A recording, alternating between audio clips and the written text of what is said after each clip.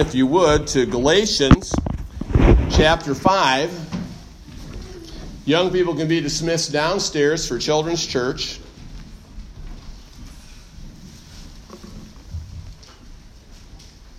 Galatians chapter 5, we're going to begin reading down in verse 16. Now we're going to start in verse 14. Now let's start in verse 13. I'll tell you what, I wanted to read the whole chapter. You know, those of you that know me, I apologize for this. Those of you who know me know I think it's very important to learn Scripture, to study Scripture in context, in the setting that it was originally given, and not to pull something out and try to do something with that. But I think 13 will work. Amen. You follow along silently as I read aloud. The Scriptures tell us, "For brethren, ye have been called unto liberty, only use not liberty for an occasion to the flesh, but by love serve one another. For all the law is fulfilled in one word, even in this, thou shalt love thy neighbor as thyself. But if ye bite and devour one another, take heed that ye be not consumed one of another. This I say then, walk in the Spirit, and ye shall not fulfill the lust of the flesh. For the flesh lusteth against the Spirit, and the Spirit against the flesh, and these are contrary the one to the other, so that ye cannot do the things that ye would. But if ye be led of the Spirit, ye are not under the law. Now the works of the flesh are manifest, which are these: adultery, fornication, uncleanness, lasciviousness, idolatry, witchcraft, hatred, variance, emulations, wrath, strife, seditions, heresies, envyings, murders, drunkenness, revellings, and such like, of the which I tell you before, as I have also told you in time past, that they which do such things shall not inherit the kingdom of God.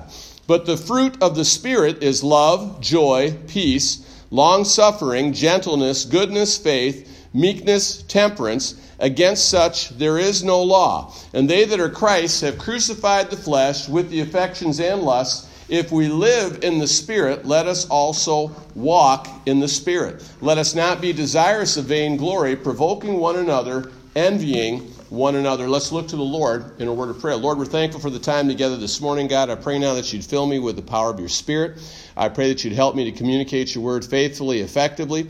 Lord, I pray if there's anyone here today that doesn't know for sure if they're on their way to heaven, Lord, they've never had a time that they've trusted you as their Savior. I pray today would be a day of salvation for them. Lord, I pray for Christians that perhaps are struggling in some areas of their lives. Lord, I pray that the message today would be a help to them, it'd be a challenge to them, it would give them some direction. Lord, I pray for mature Christians that perhaps have been saved many years, Lord, to just examine what is their life producing? What is it that they have to show for their time spent here for you, Lord? I just pray that we all would leave here today having been drawn closer to you. In Jesus' name, amen. You may be seated. The book of Galatians is believed by most Bible scholars to be probably one of the first epistles, if not the first epistle, that the Apostle Paul was inspired by the Holy Spirit to write. A little kid one time in Sunday school thought that the word epistle meant the wife of an apostle, but that's not what it means. It means a letter that was written, and it was written to address real problems. It was written to address real people. It was written to address definite circumstances at the time, but because it was inspired by God's Holy Spirit, it also has an application that still can be made fresh to us even today, almost 2,000 years later. There's a debate among scholars whether the epistle was written before or after Acts chapter 15, because one of the hot topics of the letter to the Galatians was the topic of circumcision. In Acts chapter 15, James, the pastor of the church there at Jerusalem, settles the fact that, hey, listen, you don't have to be circumcised to be saved. And that's great news, because adding anything to the finished work of Christ, by the way, what did Jesus say on the cross? It is finished. He didn't say it was started. Amen? He didn't say, I made the down payment, now you pick up the payments. Amen? He said it's finished. If you add anything to the finished work of Jesus Christ on the cross, folks, you're trying to add works to salvation. You're trying to add works to grace. And this is a very dangerous thing. How dangerous, Pastor Mike? What's the big deal? You're a preacher. You want people to live decent lives. You preach against some of that stuff you just read about. Yeah, but here's the thing, folks. When it comes to salvation, I'm not trusting in the way I live my life. I'm trusting in what Jesus did for me on the cross. Right? Amen? I'm trusting in the finished work of Jesus Christ. And the Bible tells us, for by grace, unmerited favor, are ye saved through faith, and that not of yourselves. Our human nature has the desire to somehow rationalize, to somehow justify, to somehow try to make ourselves seem not so bad. I mean, if we get pinned down on, well, yeah, I know I'm a sinner, but at least I'm not as bad as so-and-so. I mean, they're a real bad one, you know, and I'm not that bad. But here's the thing, folks. The Bible says all have sinned. That's right. So, the Apostle Paul finds out that some churches that he's visited, by the way, if you do a word search in the book of Acts and you're looking for the city of Galatia, you're not going to find it. Galatia was a province. Okay? You could think of it like you could visit Port Austin, you could visit Port Hope, you could visit Caseville and Bad Axe, but those are all located in the county of Huron, right? That's what you could think of as Galatia. Right? Galatia was like a big province, and it had a bunch of individual cities that the Apostle Paul visited on his very first missionary journey. Now, as often happened, Paul would travel around, he'd go to cities, he would start preaching the word, he'd gather a group of folks, he'd give them some basic instructions on what they needed to understand concerning salvation, concerning growing in the Christian life. And then after Paul left, some other guys that saw, wow, Paul, he's really got something good going there. We're going to capitalize on that. We're going to work this to our advantage.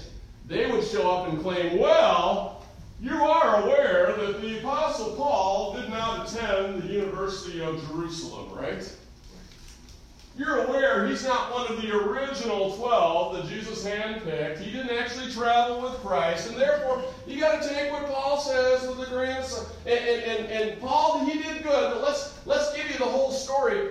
Here's the thing: you really need to be circumcised. And so Paul starts out in chapter 1, and he very emphatically defends the gospel. In fact, folks, he defends the gospel so strongly, he repeats it twice. He says, if anybody preaches any other gospel, folks feel like I'm narrow-minded sometimes. Pastor, do you think there's only one way to be saved? Yes, but it's not the Baptist way. Relax. If you're here today, you're not a Baptist, that's okay, because being a Baptist won't get you to heaven. That's right. Being a Baptist won't get you to heaven. It's not the Catholic way. It's not the Presbyterian way. It's the Jesus way. Amen? Jesus said, I am the way, the truth, the life. There's only one way to heaven. Right. And when people start trying to twist salvation and try to conform it to some system that they can profit from, and by the way, let's face it, religion is very profitable, is it not? It's very, very profitable. If they can twist it some way to get some sort of advantage of it, they'll do it. So these teachers came in, they badmouthed Paul, and they told these Galatian Christians, look, you need to be circumcised or you're not going to make it. I mean, you're close. It's a good thing what he's done, but you're not quite. And boy, Paul says, hey, if anybody preaches any other gospel unto you than that which I have preached, let him be accursed. Folks, that's strong language. Paul is saying, let that false teacher go to hell. Now, you say, Pastor Monk, I never thought I'd come to church on a Sunday and hear a preacher say that. I didn't say it. Paul did, okay? Don't get mad at me. I'm not trying to explain to you the seriousness. And then he repeats it. I mean, he said it one time. That's important. He repeats it again in the next verse. In chapter 2, he talks about, and they were questioning his apostolic authority. So in chapter 2, he tells them the story how he had to straighten out the Apostle Peter. Because Peter kind of made a mistake. And Paul says, hey, I want you to know, when I saw Peter do that, I withstood him to the face. In chapter 3, he explains that while the law was important, we shouldn't think of the law as saving. The law is a schoolmaster that shows us our need. Hey, when I was in school, back, just past that picture you saw a little while ago, when I was in school, I didn't necessarily see the value of math. Amen? I could see the value of recess. I definitely enjoyed the value of lunch and gym class. But I could not see the value of math. I could not see the value of reading. I could not see the value of science and the other subjects. But guess what? When I got older and had to support a family, suddenly I was like, hey, I'm glad I learned that stuff. I'm glad I understood it. Why? Because then I was at the age to comprehend the importance of it. But a lot of times it's good to have the rules, and that's what Paul is saying. The law showed us our sinfulness. The law convicts us of our need to have that relationship with God. In chapter 4, he talks about how we can become sons of God. And in the beginning of chapter 5, he talks about the fact that because we're not under the law, we now have liberty in Christ. Now, what does that word liberty mean? It simply means We're not under bondage. We're not under the supervision of someone else. You know, there are some churches that teach that some guys are higher up in God's pecking order than the average pew sitter, but that's not what the Bible teaches. Amen.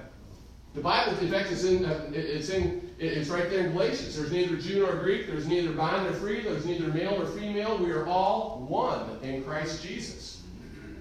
So, Pastor Mike, how come we're all sitting here quiet and you're flapping your jaws? Well, because God's giving me a spiritual gift of being able to teach and preach God's Word. I'm trying to help you with that. All right? But that doesn't mean I'm any better than anybody in this room, folks. I'm not.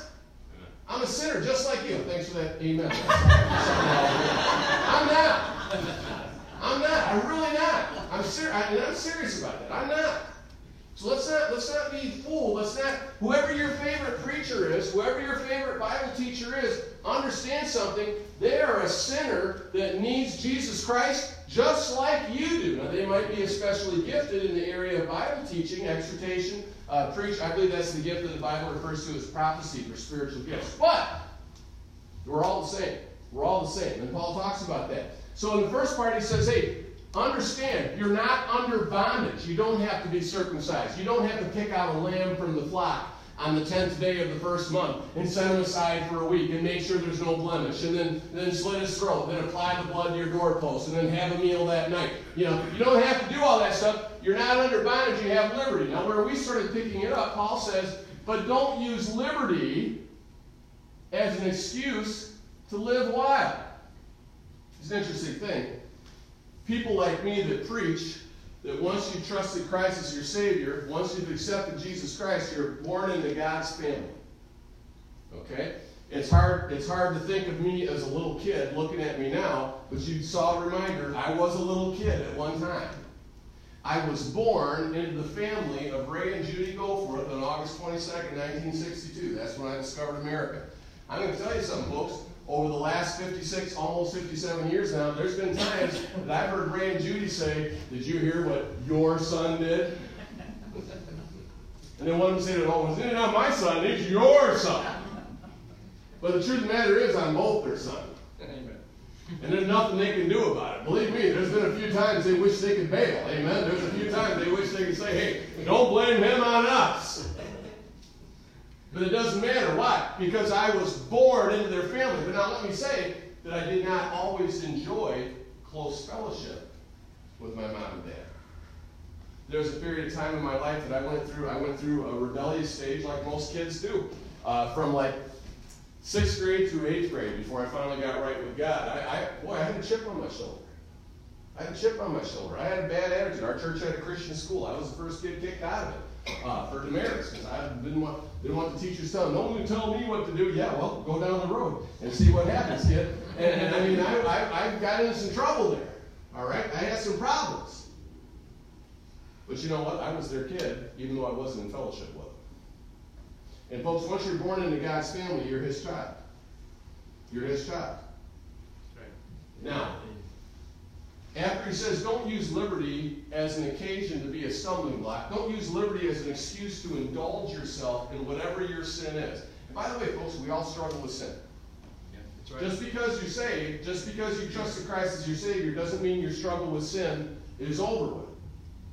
At the moment of salvation, the Bible teaches God's Holy Spirit enters into you, He indwells you, He seals you, He makes you a part of God's family, and now you have a new nature. Now you have a spiritual nature. Now the Bible uses several words for this. The Bible talks about being born again. That's what Jesus told Nicodemus in John chapter 3. Verily, verily, I say unto you, except a man be born again, he cannot see the kingdom of heaven. He tells the woman at the well in the very next chapter, if you knew who I was, you'd ask me for the living water. Because whosoever receives this living water, they'll never thirst again. Jesus didn't mean physical thirst. He was talking about spiritual thirst. That spiritual thirst will be quenched. The Bible talks about salvation as regeneration, coming to life again. The Bible talks about salvation, obviously as salvation. It talks about being born into God's family. A number of different terms.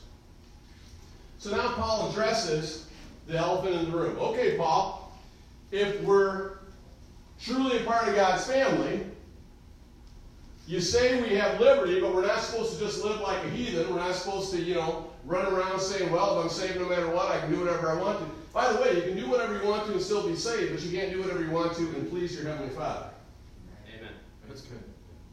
And Hebrews 12 does teach that whom the Lord loveth, he chasteneth. Yeah. Every son.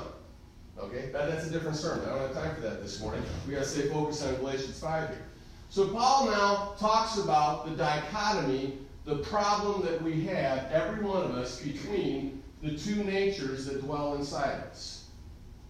Two natures? What are you talking about, Pastor Mike? We have a sin nature that we inherited from our parents, goes all the way back to Adam. That's right.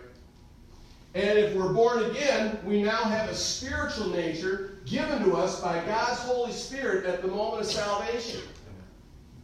Now, the Bible talks about the fact that when we first get saved, when we first are born into God's family, we need to feed on the milk of the Word. That's something that, for me as a pastor, it's a challenge because I have people here that have been saved longer than I've been walking on planet Earth.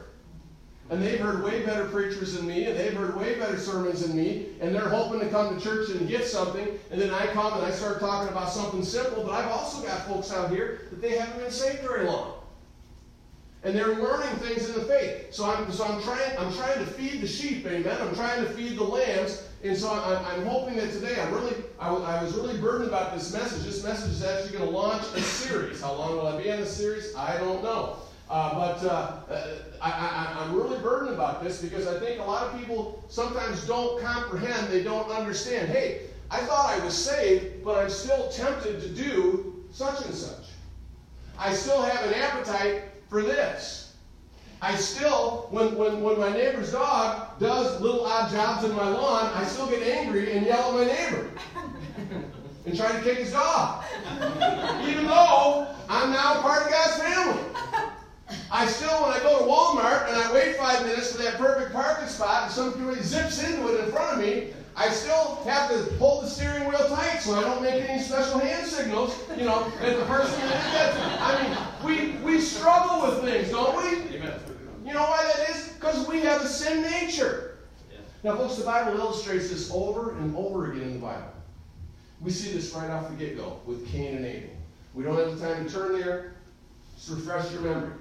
It's Adam and Eve have sinned. They've eaten the fruit of the tree of the knowledge of good and evil. They've been cast out of the garden. Adam's been cursed. Eve's been cursed. The serpent's been cursed. The earth's been cursed. I mean, there's a flaming cherubim keeping them from going back to the garden. Now we start chapter 4, and the Bible tells us that Adam and Eve had a couple boys. And Eve was super excited about the oldest boy, Cain. The first man born. Pastor Mike, Adam. Adam wasn't born, folks. Adam was formed by the Lord God himself from the dust of the ground. Amen. Cain was the first man born on this planet.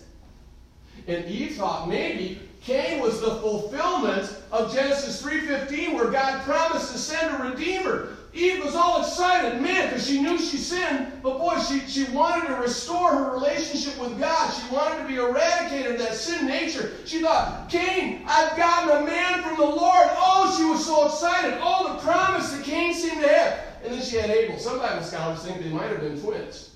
Because the Bible says, and Adam knew his wife Eve, and she bare Cain, and again she bare Abel. It doesn't mention an interlude in between. So we don't know that for sure. Some people think they might have been twins. But anyway, Abel was born, and she said, oh, his name's Abel. What does Abel's name mean? Vapor. Those Old Testament names, some of them are pretty interesting. Don't dwell too deeply. But as they grew up, things started becoming noticeable about the different natures. Now, if you're here today and you're a parent and you've got more than one kid, you know what I'm talking about. They may all have the same physical DNA, but they are all different. They are as different can be. Boy, my kids, when I was a dad, when they were all at home, thank God I'm a grandfather now, amen, but when they were all at home, they get in trouble. Some of my kids, they wouldn't flinch, they wouldn't be repentant until the Board of Education was being provided the seed of understanding, amen. There was no repentance, there was no remorse, but now I had other kids, you're in trouble, go to the room and wait for them. I had kids, we sent them to bed, didn't know that they've done anything wrong. My wife and I are sitting there chilling out, watching TV. All of a sudden, I gotta tell you, I gotta do this. I wasn't supposed to do. I mean, they're different can be. I wasn't like that. If you caught me, I wouldn't lie about it. But if you didn't catch me, hey. One time, you young people don't know, but just play solitaire on your phone for a second here. You older people, you remember when the $6 Million Man was on, remember? Man, I'm watching the $6 Million Man in my grandma and grandpa's house on Leach Road there in Pontiac. And I go in the bathroom, and I use the restroom, I wash my hands like a good boy. I'd like to tell you I always do that, but back then I didn't. But that time I did. And I was looking at that towel rack, ceramic tile bathroom, ceramic tile fixtures on the tile. And I reached, I put my hand on that ceramic tile fixture, and I went, and it popped off the wall. And probably my eyes were running out like that. What am I going to do? I'm going to be in big trouble. So, how can I get by this? So, man, I press it up tight against the wall. I open the door, put that against the towel rack, hold it in place. I put the towel over the bar, and then I went and crawled into the closet right next to the bathroom and waited for the first unsuspecting victim to come to the bathroom so they could take the heat. Turned out it was my grandpa. My grandpa walked in. Pulled the door open, thunk. Oh, how about that? That broke up. You think I ever told my grandpa what happened? No, I never told him what happened. Now my father-in-law's wondering about all the stuff that broke in his house. Anyway, hey, and they're all different, amen? They're all different. They're different. And the Bible says it came time to bring a sacrifice to the Lord. And so Cain brought his best vegetables, his best fruits, because he was the total of the ground. Abel brought a little lamb. He sacrificed the lamb. He put the lamb on the altar. God had respect to Abel's offering. But God did not have respect to Cain's. Somebody said, Pastor Mike, what does that mean, have respect? Some Bible scholars believe that just like Elijah came down fire from heaven at Mount Carmel when he had to show down the prophets of Baal, they believe that at that point in the Bible times, if God accepted your offering, he sent down fire and consumed it. And if he didn't, then you knew God wasn't happy with it. But we don't know that for sure. The Bible doesn't say that. That's just what a couple of my commentaries say. But everybody knew, Cain included, God was not happy. Why? Because Cain was bringing the works of his hands. The Bible says God spoke to Cain and said, Cain, if you do the right thing, everything will be good. But Cain, if you don't do the right thing, buddy, you're on the wrong path. You're on a bad path. You know what? Before I became a pastor, I was a youth pastor. And I've had that conversation with a lot of young men. I said, hey, listen, sometimes I'll have an older brother. I said, what do you think about your older brother? Yelling and screaming at your parents, getting in trouble. Oh, he's a jerk. Oh, I never want to be like that. And I remember looking at the first kid and saying, hey, look, you're on the path. His older brother's name was Lucky. You're on the path to Luckyville. So if you don't change things, that's where you're going to end up. Hey, folks, if you get on I-75 South, if you don't get off, you can end up in Florida. That's right. You can say you don't want to go to Florida all you want. But if you stay on I-75 South, you're going to end up in Florida. Yeah. And I'm not trying to be oversimplistic. I'm just trying to say a lot of people they fool themselves into saying, well, I don't want my life to end up that way. But right now, I'm going to have some fun. Right now. Some of these girls, what is it with girls liking the bad boys? Girls, bad boys may make exciting husbands, or exciting boyfriends. They typically make terrible husbands. That's right. Well, I'm just dating him. I'm not serious. Let me clue you into something. The last one you date is the one you marry. That's right. Hopefully that's the last one you date after you're married. If you keep dating after you're married, you're probably in trouble. If they're not marriage material, don't mess with them. No, that's just a little free advice. That's not even the message. But here, Cain represents the old nature, the flesh. He's not interested in spiritual things. Abel, he represents the new nature. He's interested in spiritual things. He's right. He's not perfect. He's a sinner. He's got a sin nature, but he cares about spiritual things. He cares so much, he's trying to talk to his brother Cain and get him straightened out. How does Cain respond to that? Shut up. Boom. Kills him. Kills him. We see another illustration of that a little later on. Here's Abraham. Abraham has two sons. He has Ishmael, who was born when he was 86. He has Isaac, who was born when he was 100. So Ishmael is a good 13 and a half, 14 years older than his little brother Isaac. The time comes for there to be a little family celebration about Isaac becoming a man. In Bible customs, Hebrew customs, that was when the child was weaned. Most Bible scholars say he was about 5 years old. Think about that, ladies, when you think about this. But anyway, they had a belief that the longer the kid nursed, the stronger he would be as a man. So that was, but anyway, they're having a big celebration, and Ishmael is making fun of Isaac. Look at that little pipsqueak. He's going to be the big family heir. He's going to carry on the promise. Look at these guns, and look at those little spaghetti strands hanging from his tunic. Who does he think he is? And Sarah overheard him mocking, and she said, Abraham, you need to throw him out. He can't coexist with my son. We see it just another generation later. Isaac, Abraham's son, marries Rebekah. They're married for 20 years. They don't have any kids. Having troubles. Isaac prays. Rebekah gets pregnant, but boom, lightning strikes. She's got, not literal lightning, I'm just, she's got twins. Now, Genesis says that she sensed the struggle inside her, and we might tend to think, well, yeah, babies move around. When my wife was pregnant with our first baby, when she got to where she's moving around, man, I'd poke my finger in one side of Sharice's stomach and an elbow or something come out. I'd reach to the other side and something come out.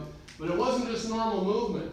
Another prophet, I don't remember the one off the top of my head, another Old Testament prophet, he talks about the fact that she was actually, there was a struggle going on inside her that Esau was trying to take out Jacob, even then. And after they were born, they had completely different personalities.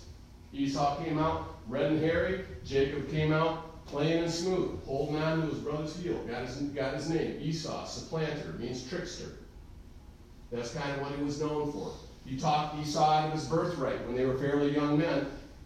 Now it's time to receive the blessing from Isaac, and he lies. He conspires with Rebekah, pretends to be Esau, gets the blessing. Now, by the way, that was God's will. It wasn't God's will for him to lie, though. Jacob reaped a lot of problems with that. That's a different message. Don't have time for that one. But here's what I want you to see. When Esau found out what Jacob had done, you remember what Esau said? Dad's about to die, and when Dad dies, we're going to save money on the undertaker because it's going to be a double funeral while I'm taking out Jacob. And here's the funny thing, folks. They're twins, right? They're born at the exact same time, but nobody, Rebekah included, wanted to put a bet on Jacob to win. Amen? Esau said he's going to kill you. You better get out of here. You better leave. You ain't got a chance because Esau's going to take you out. Now, understand what the Scripture is teaching from that, folks. No matter how old you were when you were saved, your sin nature is older. And it's stronger. I got a brother. He pastors down in Florida. I prayed and prayed for a brother. Tyler's mom showed up. Well, okay, I pray and pray again for a brother. Finally, a brother shows up. He's 9 years younger. I was so excited I didn't realize a 9-year younger brother was pretty much useless growing up. Amen. You ain't going to go on bike rides with your little dinky brother. You're not going to play basketball with him. I didn't know. I was excited. I got my brother. Praise the Lord. Got my brother. But, as we started getting older, if David wanted to do something and I wanted to do something different, guess what we did? Did what I wanted to do. You know why? Because I had 9 years on him.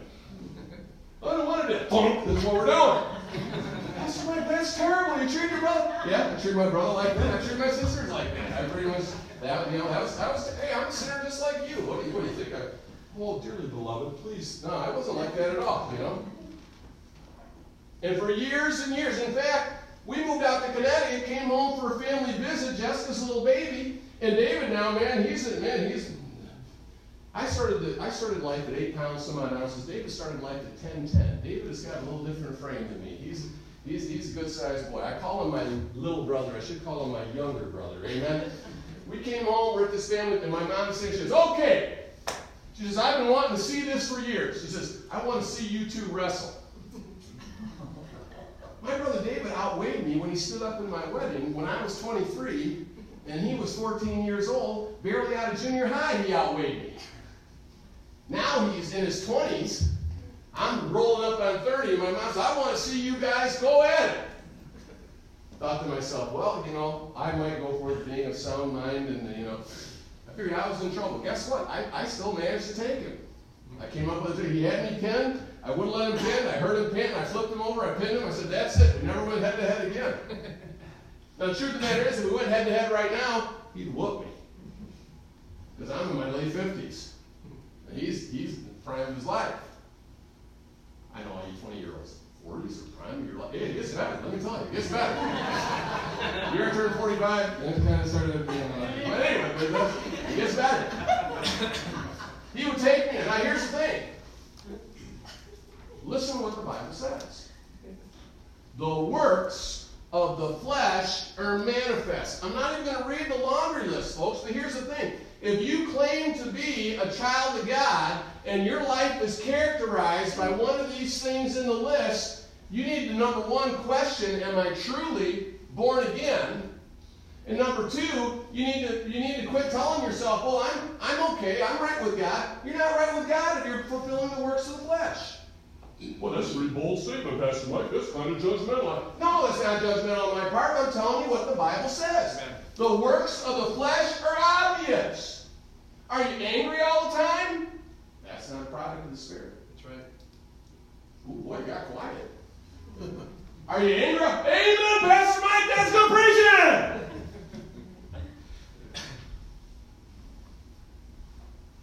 That's the works of the flesh. But now, wait a minute. The Bible says, but if you walk in the Spirit, then your life will produce the fruit. Now, it's interesting. Listen, look at this play on words. Fruit can mean singular or plural, right? Have some fruit. I might give you one banana, or I might give you a cluster of grapes. But it's fruit, right? Amen. It's fruit. Works, folks, are produced by the energy of the flesh. When we work towards accomplishing something, and we get it accomplished, and we stand back and say, look what I did. Don't blame God for the works of the flesh. Works are what we have created with our old nature. The works of that's the energy. But the fruit, there's only one way you can produce fruit. You've got to abide in the vine. Amen? I am the vine, ye are the branches. Every branch that abideth in me bringeth forth fruit. Ye have not chosen me, but I have chosen you and ordained you that ye should go and bring forth fruit, and that your fruit should remain. Now, here's something else I want you to make sure you understand. Romans 12, 1 Corinthians 12. Don't turn there. Just make a mental note. Both these passages talk about spiritual gifts. Folks, not every believer has the same spiritual gifts. We don't. The Bible uses the body to compare it. Hey, would you consider your eyesight a gift? I would. Especially after that retinal detachment 3 years ago. Now, it ain't 100%, but boy, I can still see big black letters back there. In fact, I can tell those say, well, I can read Friends and Family. Forget the bulletin board underneath it. I can't read that with that right. But anyway, everybody, ooh, how bad is this? Anyway, sight is a wonderful gift, right? Yeah. Well, I wouldn't use my eye to try to pick up a piece of paper off the ground. Well, why not? Well, I can use my hand for that. Now, my hand doesn't have the gift of sight, but my hand has the gift of being, in the Bible, the Apostle Paul in both passages talks about the fact that, hey, listen, we all have the same Spirit.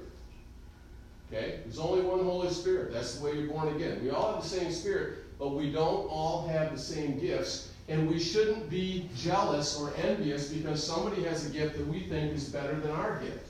All of them are important. Well, I don't think my little toe is very important. Take your shoe off and kick the end of this little field as hard as you can and see how important your little toe becomes to you. Amen?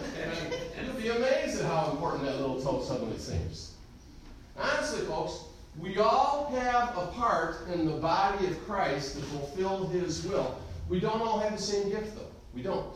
But now, wait a minute. We're not talking about spiritual gifts in Galatians chapter 5. The fruit of the Spirit is. Now, I know there's no seatbelts on your pew, but if there were, I would tell you to buckle in because it's going to be hard for you to take.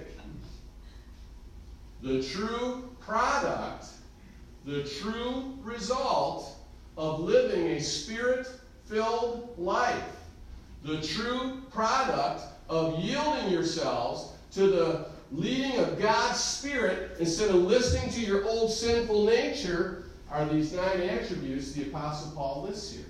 Love, joy, peace, long-suffering, gentleness, goodness, faith, meekness.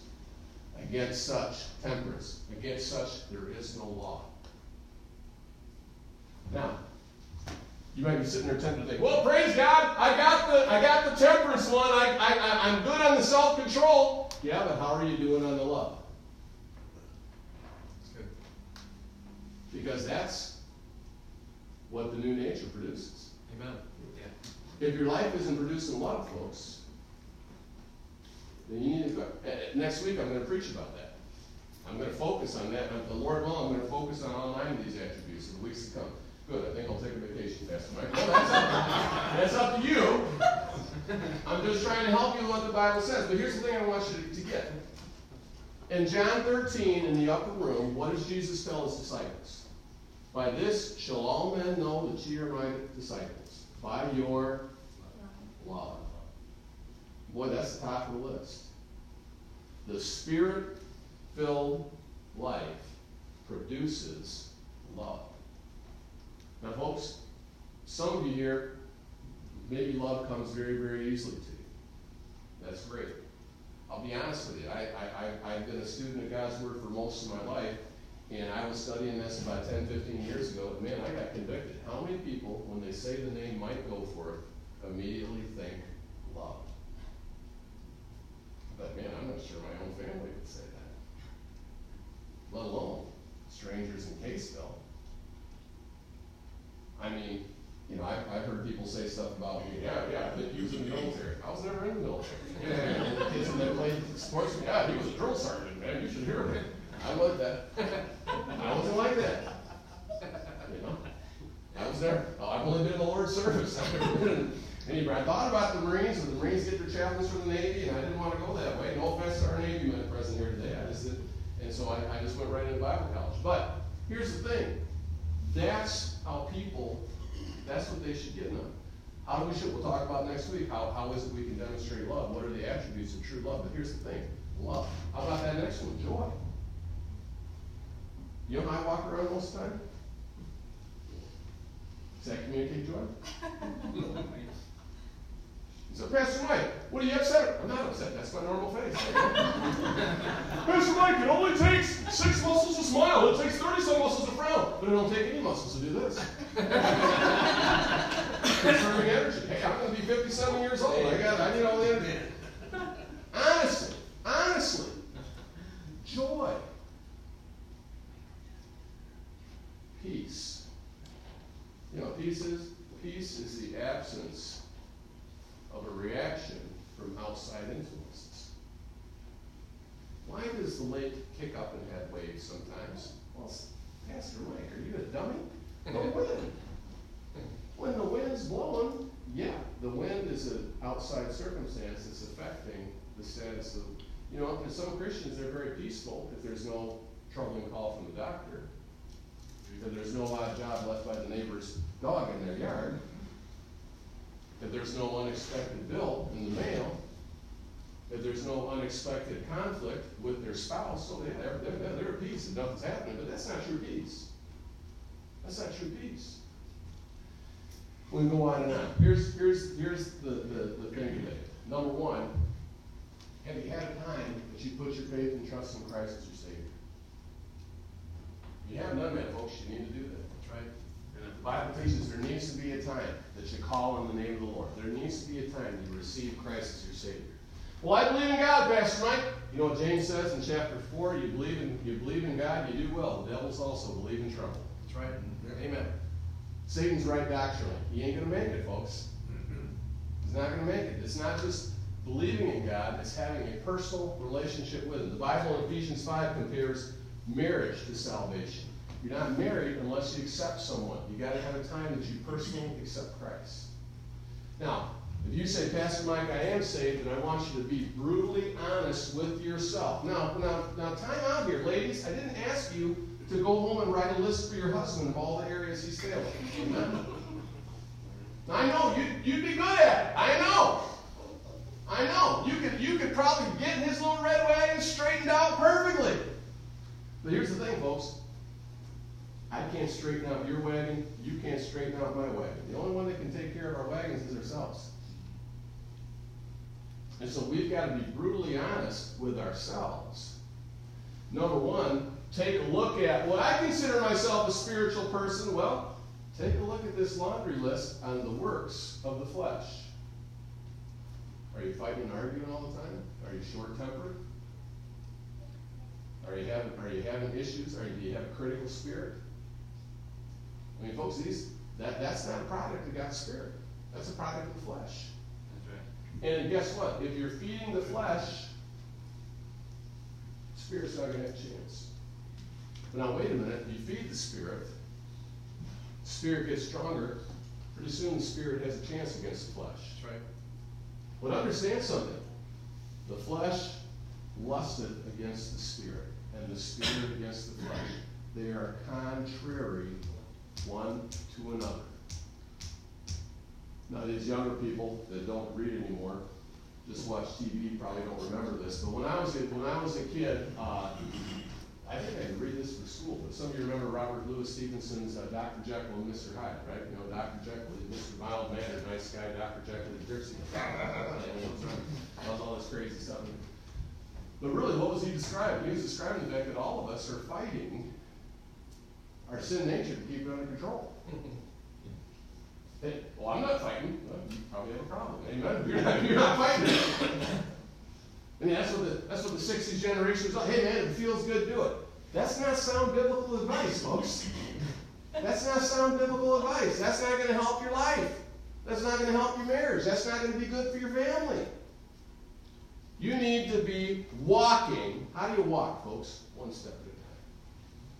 You need to be walking in the Spirit.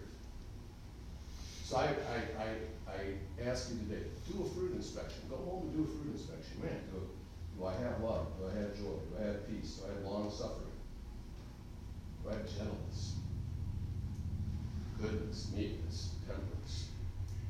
Because if we don't, we're not yielding to God's Spirit in our life. We're giving in to our own nature. Let's look to the Lord in a word of prayer. Lord, we're thankful for the time together this morning.